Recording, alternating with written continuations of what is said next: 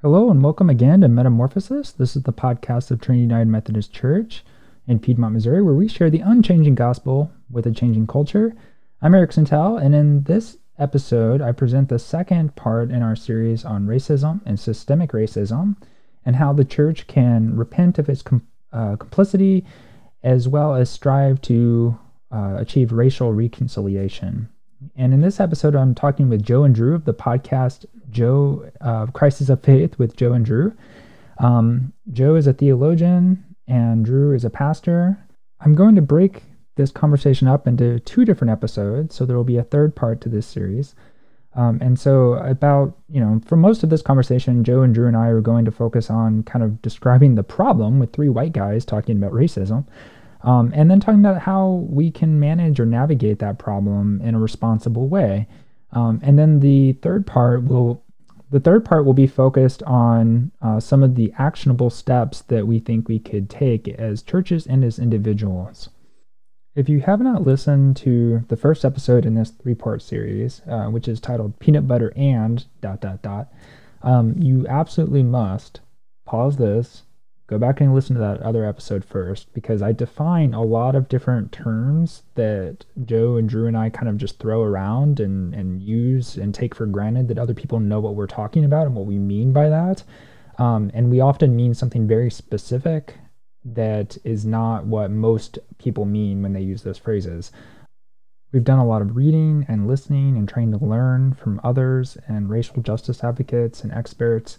And we use a lot of the terms that they use within that bubble, within that community, and mean very specific things by them. And then outside of that bubble, outside of that community, people usually mean something different by some of those terms. And so you absolutely need to stop this episode and go back and listen to Peanut Butter and ... to get some really important definitions and perspective in order to understand where we're coming from in this conversation.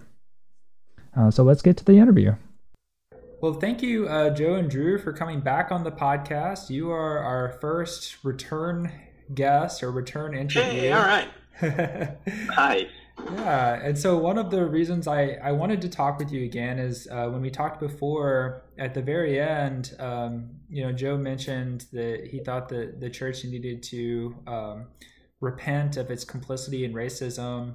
And I was like, that's a great point that we need to talk about for another hour, but I've already talked at you for over an hour now. And so I'm thrilled that you're willing to come back on.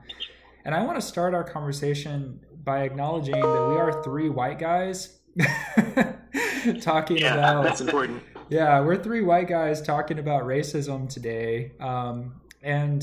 And I want to acknowledge, that obviously there are limitations to that. We have not experienced racism or systemic racism or prejudice in anything like other people have. But at the same time, I don't think that we as white people in general should burden our Black and brown brothers and sisters with the entire responsibility of talking about racism. We can educate ourselves, read books, listen to talks by African Americans, by Hispanic Americans, Asian Americans, and other groups that have felt the effects of racism, and we can try to be informed in what we're talking about.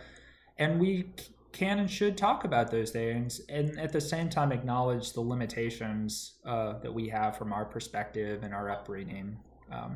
So I just wanted to kind of acknowledge that and lay the groundwork. And so I don't really have any questions prepared. I thought we could just maybe, I'd like to hear your thoughts about what you think it would look like for the church to repent of its complicity in systemic racism, and then also, what that might look like and how we might bring that about. Yeah, well, thanks for saying that. Because I think that's really important. That there's a delicate balance that we as white folks need to strike in terms of, we have a responsibility. We in the church especially have a responsibility to name our complicity, to become aware, and to begin to divest ourselves of some privilege and really think about what it means to work toward ending systemic racism. And we also need to, as much as possible, decenter our own voices and put people of color at the center of this conversation. So it's just, I appreciate that you just named that up front. That's a space that we're trying to figure out how to walk, and we might be screwing it up right now just by having this conversation, but here we are. Sure. But at least we said that we might be doing that up front. That helps it a lot.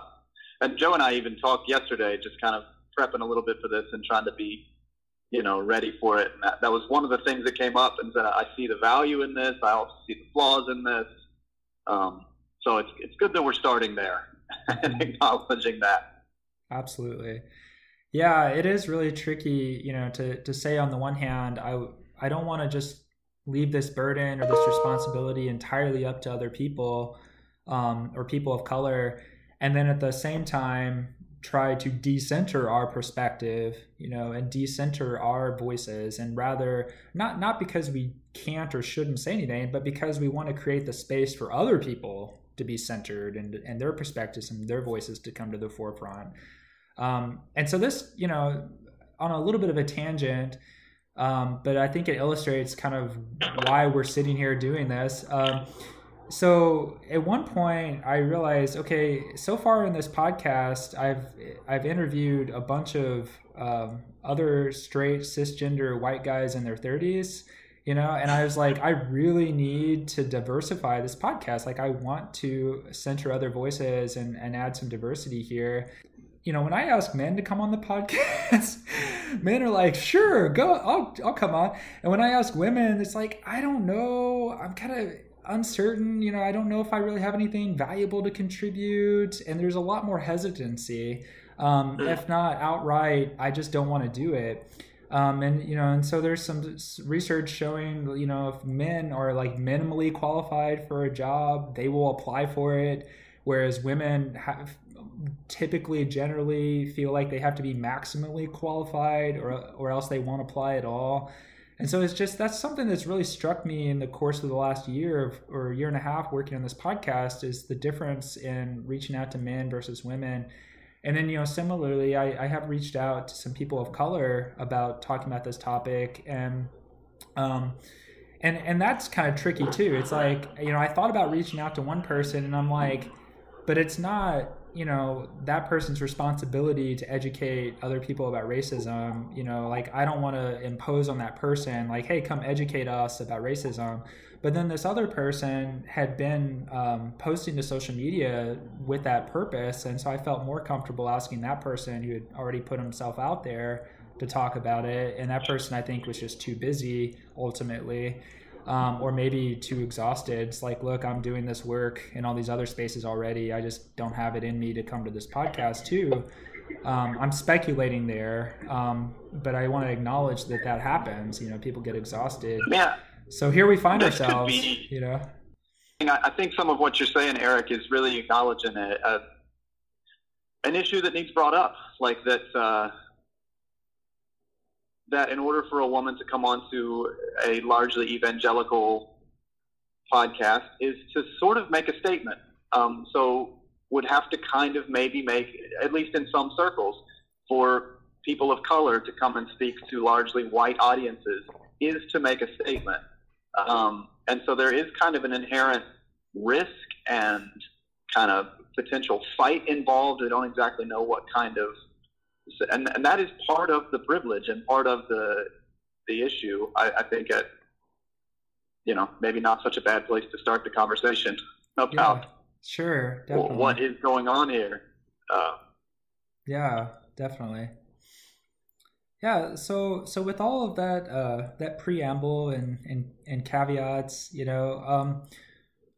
I'm curious to hear your thoughts on what exactly it would. Well, maybe let's start and establish, that the church has been complicit with racism. So like in Jabbar Tisby's book, The Color of Compromise, he demonstrates very thoroughly that from the earliest years of people coming to this continent, settlers, that up until the present day, repeatedly the church as a whole, and often led by influential pastors or influential theologians, has been complicit with systemic racism. It's been complicit with upholding slavery or just going with the flow of slavery. And then, of course, the abolition movement would seem to be an exception to that, except that, as Tisby points out and others have pointed out, a lot of abolitionists were against slavery in principle, but they still thought they were superior to black people. And so it's more complicated, more messy than it might seem at certain points in history. And so throughout, in that book, The Color of Compromise, he just tells story after story of the church accommodating racist policies or racism or slavery or Jim Crow or segregation or what have you. Even up into the present day in the more recent decades, with segregation academies. We're going to desegregate the schools. Okay, that's fine. So we're going to start our own private Christian school over here. And guess what? It's going to be segregated. So there's a lot of evidence to show that the church as a whole has been complicit in racism. Would either of you add anything to that to just establish that point before we go further? Yeah, I would just say, if we're throwing out like recommended reading sort of things, Robert Jones's book "White Too Long" was a really formative one for me.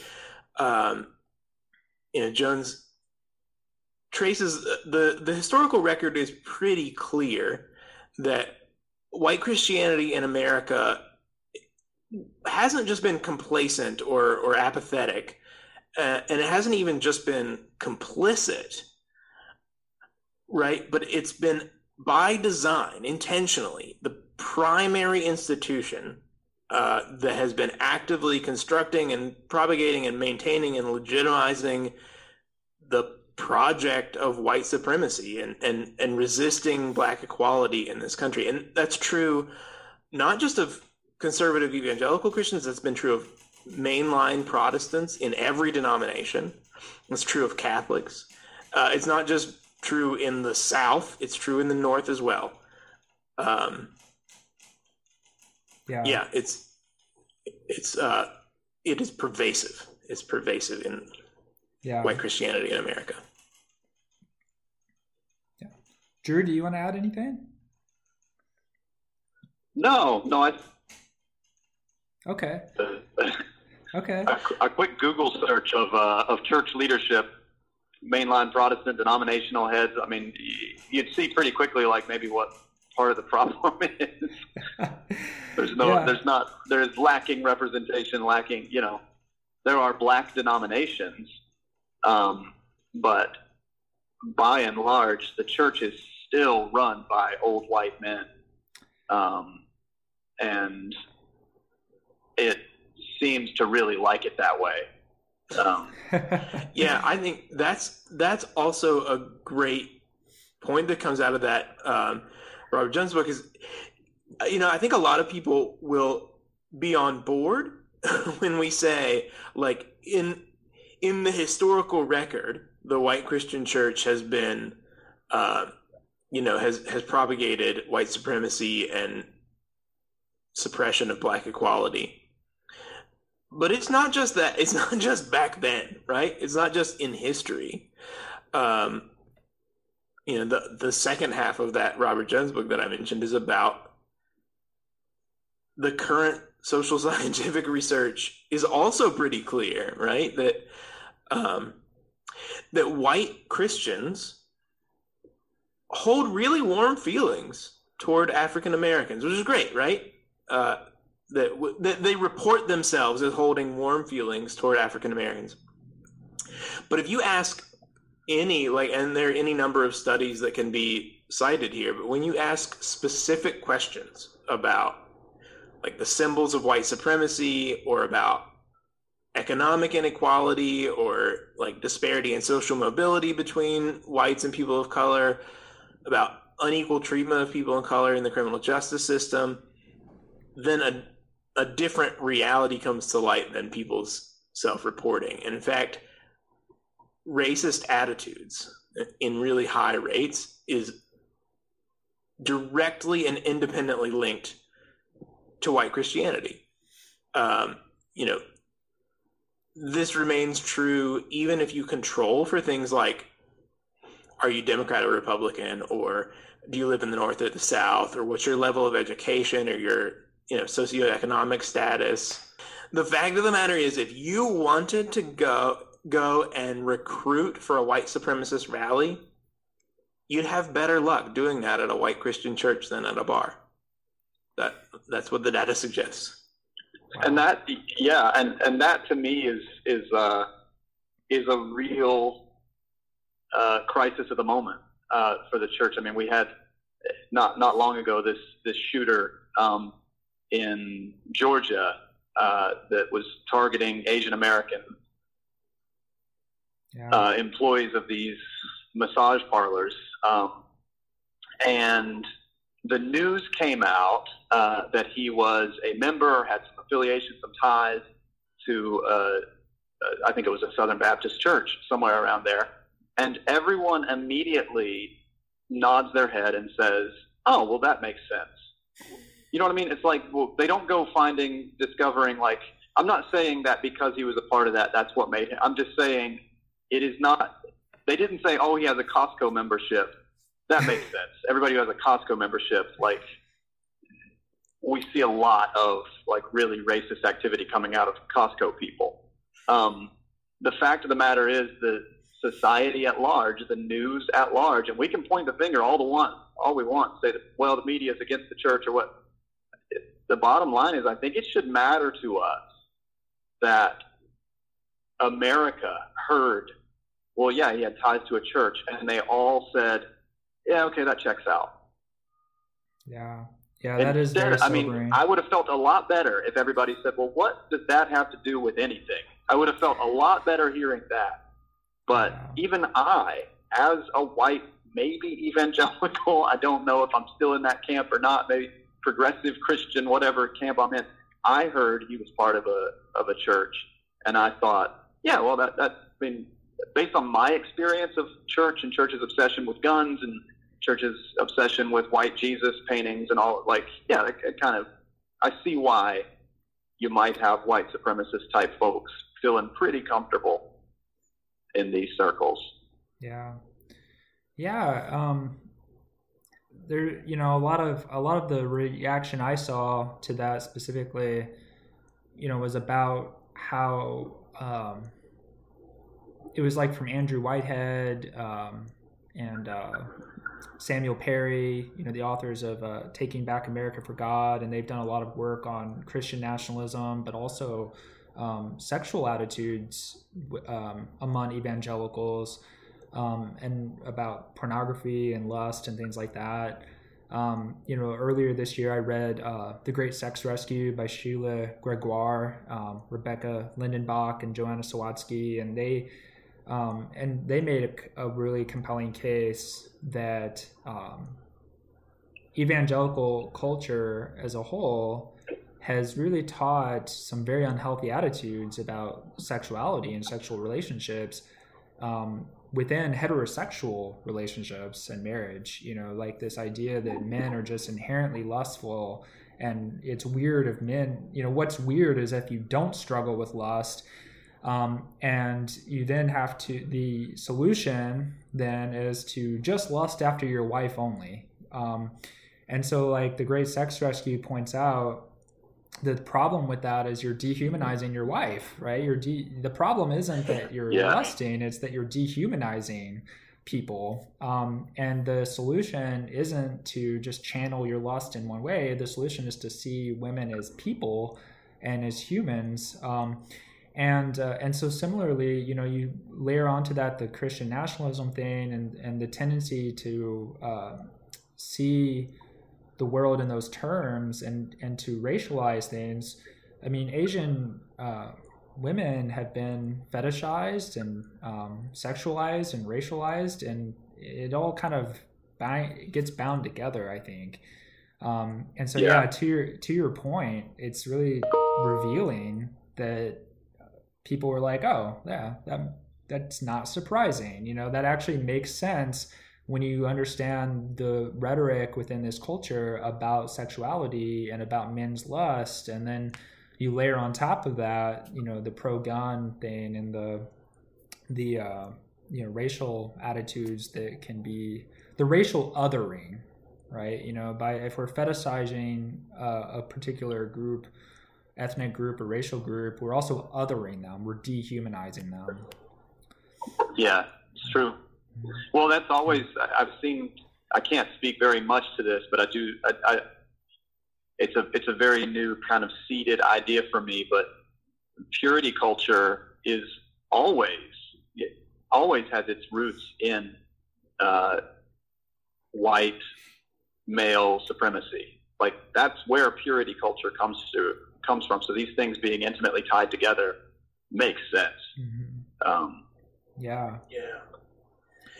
We were talking before the show started about Kristen Coves Dumais, who came on the Crisis of Faith podcast a couple of months ago, and she really revealed that, I think, for Drew and me a lot, is the way in which purity culture is really tied up in the history of racism and white supremacy in America. Mm-hmm. You go back to the Jim Crow era. I mean, we have just countless stories of Emmett Till and similar stories where a black man is accused of assaulting a white woman, and so then all of these white men form a mob to defend the white woman's purity. And eventually, society progresses, the civil rights movement happens, and then that kind of, I wouldn't say, I don't know that I don't know enough to say that it transfigured into purity culture directly, but you can see the links there, right? You can see how it's not a huge leap from we have to defend the sexual purity of white women to now we have to tell white women to dress modestly because they'll cause men to stumble. We don't put responsibility on the men. We put the responsibility on the women, even girls, young girls entering puberty, and the problems inherent to that and the objectification inherent to that. Tim Keller recently tweeted about sex outside of marriage and how it's dehumanizing, and then got a big pushback and tried to defend that. And I agree, and ideally we would reserve sex for within marriage. But because of respecting oneself and I think there are spiritual blessings that come with that. Not because it's dehumanizing, because when we start talking about things in terms of dehumanizing, I mean, come on, Tim, nothing has dehumanized women more than purity culture, because it reduced them to sexual objects that are either threatening, because they're causing men to lust and stumble, or they're something to be policed to prevent that. Or that's their role in marriage. Once we get married, honey, you gotta, be, it's got to be willing and on demand all the time, because that's what this culture says is the right thing to do. And I have this uncontrollable lust that I've got to expend in this way, and I mean, it all sounds kind of crazy, except that's exactly what, Every Man's Battle, Love and Respect, and all these best-selling marriage books, these studies that we promote from the pulpit and in our congregations, that's the message we send. At least that's the message that I've been exposed to a lot and observed a lot. Yeah, definitely. Yeah. Definitely. So I also wanted to ask you all about, I wanted to also ask you about or talk about, as an example of the church and racism, the recent controversy over critical race theory.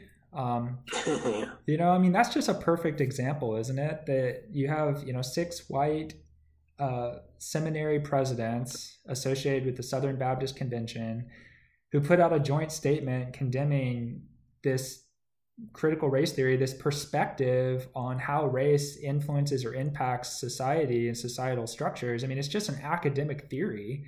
It's just a way of looking at the world, no different than, maybe looking at the world as a sociologist or a psychologist or what have you. And these 6 white guys, put out this statement condemning it, and their statement itself doesn't really seem to demonstrate much understanding of what it is. It's just saying this is bad. And so kind of, as an illustration of some of what we were talking about earlier, it shows how there's that lack of representation. They didn't even think to say, maybe we should ask some, black pastors in the SBC to chime in on this. And then also just this supremacy. It's like, well, we don't like this, so we're gonna, criticize it and try to stamp it out right from the get-go. What's your perspective or your, thoughts on that as an example of this? Yeah, I mean, these are my people. I grew up in the Southern Baptist Church. I think we talked about this last time I was on Drew and I were on the podcast. Yeah. And, I mean, you're exactly right. There not only are black pastors in the Southern Baptist Convention not involved in this conversation. I mean, it is a conversation among all of the presidents of all the Southern Baptist seminaries. Well, surprise, surprise, those all happen to be white dudes. Like, yeah, of course. And then they don't think to ask. It is the problem that we named right here at the beginning of this talk, that like it's just a bunch of white guys with no awareness that their voice might be monolithic here. And there was a real firestorm response to this. A lot of the black members of the Southern Baptist Convention, which God knows why there are any black members of the Southern Baptist Convention at this point, but there were, are leaving en masse, and the denomination largely doesn't care. And honestly, I don't say that as, I don't know how far your listenership reaches beyond. I know this is a podcast made for your congregation, but like my folks are still Southern Baptist, and I talked to them about this. I asked them, like, when all this news was coming out, what do you think about this? Do you know about? And they had just no awareness of it at all. It hadn't never come up, which is like really interesting, right? That's also part of the issue, that in a Southern Baptist church, like, this news just never trickled to the pews at all. Nobody's having a conversation about it. So on the one hand, that says something really terrible about the convention. It says the convention's unwilling to deal with this question. But I also want to say, like, I also want to let people off the hook. I don't want to say like everybody in the Southern Baptist Convention is a brazen racist or something, because they just don't know. I think most people sitting in the pews have no idea that this is happening. It's just not on the radar at all. That means that they're not talking about race at church, but that also means, they're not talking about this. Sure. Yeah. So what are your thoughts on that, Joe, Drew, as an example of kind of the type of active promotion of racist policies or racist ideas that we were mentioning earlier?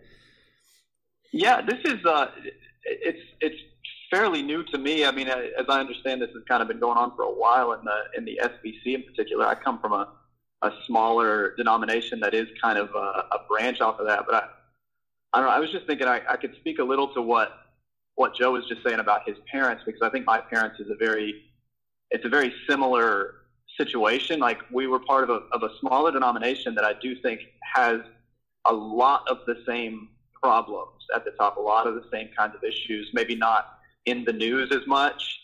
It's not as big, but it's a really similar state whenever I talk to my parents about these things, that they basically are like, well, we didn't know that was going on. We don't have any any clue. And it boils down 100% to the fact that race has never been discussed in their church. It's never come up.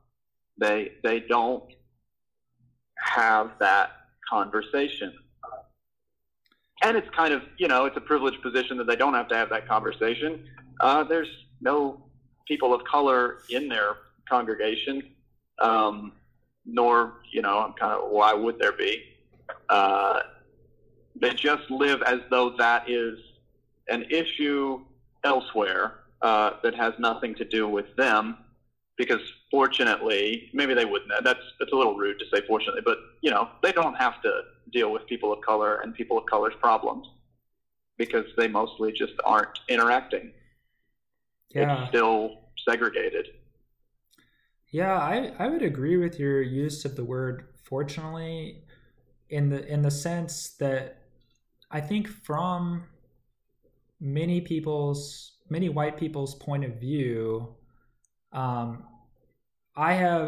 highly individualistic. Like our culture, American culture is highly individualistic. I think a lot of conservative American culture is even more individualistic, perhaps. And so I think from that perspective or that point of view, it's like, fortunately, I have my problems and I don't have to worry about other people's problems. Right. And it's not necessarily explicitly or consciously racialized, but it can become racialized when it's like, all lives matter. I don't want to focus on Black Lives Matter. I don't want to focus on like that particular group's set of problems, because we all have problems and we all just need to pull ourselves up by our bootstraps and deal with our own problems and stop blaming other people. And right. Yeah. Right. Well, it came up on our podcast recently. I thought this was like Joe brought this as an example, and it has so heavily. Hopefully, he didn't say it while I was stuck in the hills here for a minute. But the idea that, I don't know, we think that's okay. We think it's okay to say, well, that's not really our problem to deal with. We'll deal with our problems. They'll deal with their problems, and we'll all work out okay. The example that Joe brought up on the podcast or maybe it was me, I don't know. Joe, we're like one voice at this point, right? We just, your minds have melded. But it would be if someone during slave owning times, someone like myself, were born to a plantation and my family owned slaves, and we, largely treat slaves a little nicer than everybody else treats their slaves. It would be a really, really ridiculous, like to our ears, it would be a really ridiculous thing for me to take the perspective of saying, well, it wasn't my idea to have slaves. I didn't bring them over here. Like, it wasn't my fault. I didn't decide that I should own these people and should build my wealth and my empire on the backs of these people while I put them down in the dirt for generation upon generation upon generation. And I didn't decide to do that. And plus, I'm pretty nice to them whenever I interact with them. Yeah. It starts to become a really ridiculous position to be taking. We start to recognize it's like, well, wait a second. No. Anybody who was around during the times of slavery who had any voice whatsoever to speak to it and didn't speak to it, well, they did the wrong thing. They were on the wrong side. Anybody who was alive in the civil rights movement, and maybe they did think Jim Crow laws were ridiculous. Maybe they did think that people should all use the same restrooms or the same water fountains or whatever, but they didn't do anything. I mean, obviously they didn't say anything about it. It's like, well, we would say, well, those people are on the wrong side of history. Mm-hmm. And I think we are in another civil rights movement of a sort. We are in another place where, I'm sorry to say it, but the white evangelical church in America is just on the wrong side of history here. Yeah. Yeah, it's like by wringing our hands and saying it's not our problem, we didn't do it. Sure, your life matter, my life matter, all lives matter. Like, we are on the wrong side. Yeah. The other, thing that I think is trying to think about how to say this. When you look at the history, right, and you find out, when you allow yourself to admit that white Christianity, the white Christian church, has like provided this, has been this institutional space for the preservation and the transmission of white supremacy, then you have to think, like, our theology has also had to develop in such a way that at least made that possible, right? Our spirituality had to develop in such a way that at least made that possible. And so you kind of look back and you go, you know, what we like to do as white Christians is to look back and say, oh, that was so sad back then, right? So sad that people did those awful things or whatever. But if you sit with this for a minute, then you start to wonder, like, okay, well, how does the theology that I hold make this kind of living possible? How does the spirituality that I practice make this kind of living possible? Like, has there ever been something like real Christianity in the white church in America? And so I think that what we tend to do, what we white Christians tend to do, is think of racial justice work as altruistic, right? I empathize with these people of color. They've had it so hard. Let me go help them out. Let me do something good and kind for them. No, we are broken. We're the ones who are broken and need fixing, need healing, need repentance. Yeah. This is a white problem. Yeah, I think that's really well said. You know, as Martin Luther King Jr. wrote in his famous essay, Letter from Birmingham Jail, he was very most disappointed in the white moderate. You know, the person who was like, I don't agree with this, but I'm also not really that worried or concerned about changing it, or, you know, we need to be slower in changing it or more deliberate in changing it. And to your point, Joe, you know, how does our theology, how do our structures contribute to that? I mean, you know, you often hear white Christians or white evangelicals really emphasize the chapter in Romans where Paul is writing about obeying authorities.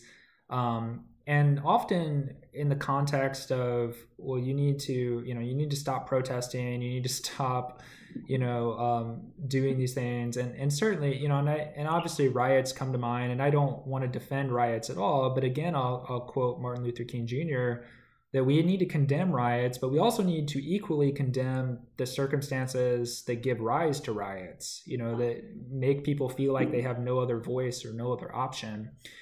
And so, so you have that theology of Romans, we'll submit to authorities, obey authorities, and conveniently that preserves the status quo. Right? Like, stop protesting, stop making so much ruckus, and let's just have things be ordered and structured and basically stay the same. And so that's, I think, a really good example of how something that seems so good, well, obey authorities, it's right there in the Bible, can be used in an unhealthy way to say to people, you've got to, stop being so vocal. I listened to a podcast too with Esau McCaulley, the author of Reading While Black. I was just going to say that. I was just going to, when you're talking about Romans 13, recommend that book. Yeah. It's excellent. Yeah. Okay, so I haven't read the book. I've just listened to that interview. So I'll turn it over to you to share a little bit of what Esau McCaulley says about Romans 13. Oh, no, go ahead. I was just going to, I think the whole, he gives a whole rereading of all the text, not just Romans 13, but also First Timothy, and he looks at the Gospels and some of the ways that Jesus critiques the authorities. Mm-hmm. I don't have to hand his exact argument about Romans 13, so go ahead. Oh, okay, sure. Yeah, he, if I remember correctly, what he said in this podcast interview, he said, the way I read that and interpret that is Paul isn't saying you can't protest. He's not saying you have to be silent. he's saying don't violently overthrow the government. Those are two very different things. And so I thought that was a really good way to reread or reinterpret that, in contrast to how it's often interpreted or used. Which is why. Well, I was just going to say, which is why white evangelicals everywhere went all over social media right after the coup and posted and condemned the riots and the violence. Condemned the Republican Party for their complicity in it, and Donald Trump, and that's why they did that, because of Romans 13. Yeah. So I'd like to segue. I mean, I'm assuming they did. I'm assuming. I got you. I figured out the sarcasm now. It took me a minute. So. Yeah, that is a good point. What we react to often says a lot about us, doesn't it? I've been really struck, especially more recently, about how we often get so mad about the wrong things.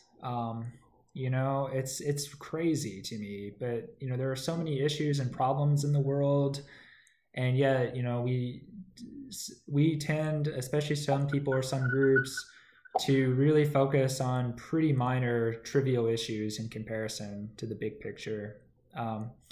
So what would it look like for the church or the white church to repent of its complicity or active racism and white supremacy? Like, what concrete, tangible steps might we take in our congregations as members, or from the pulpit, or in small groups, etc., to try to acknowledge some of the issues that we have? Yeah, I have something I have something almost silly and trivial to say about that. But it started as silly and trivial for me, and it's becoming more and more of like, yeah, you know what? That is a really big problem. I think our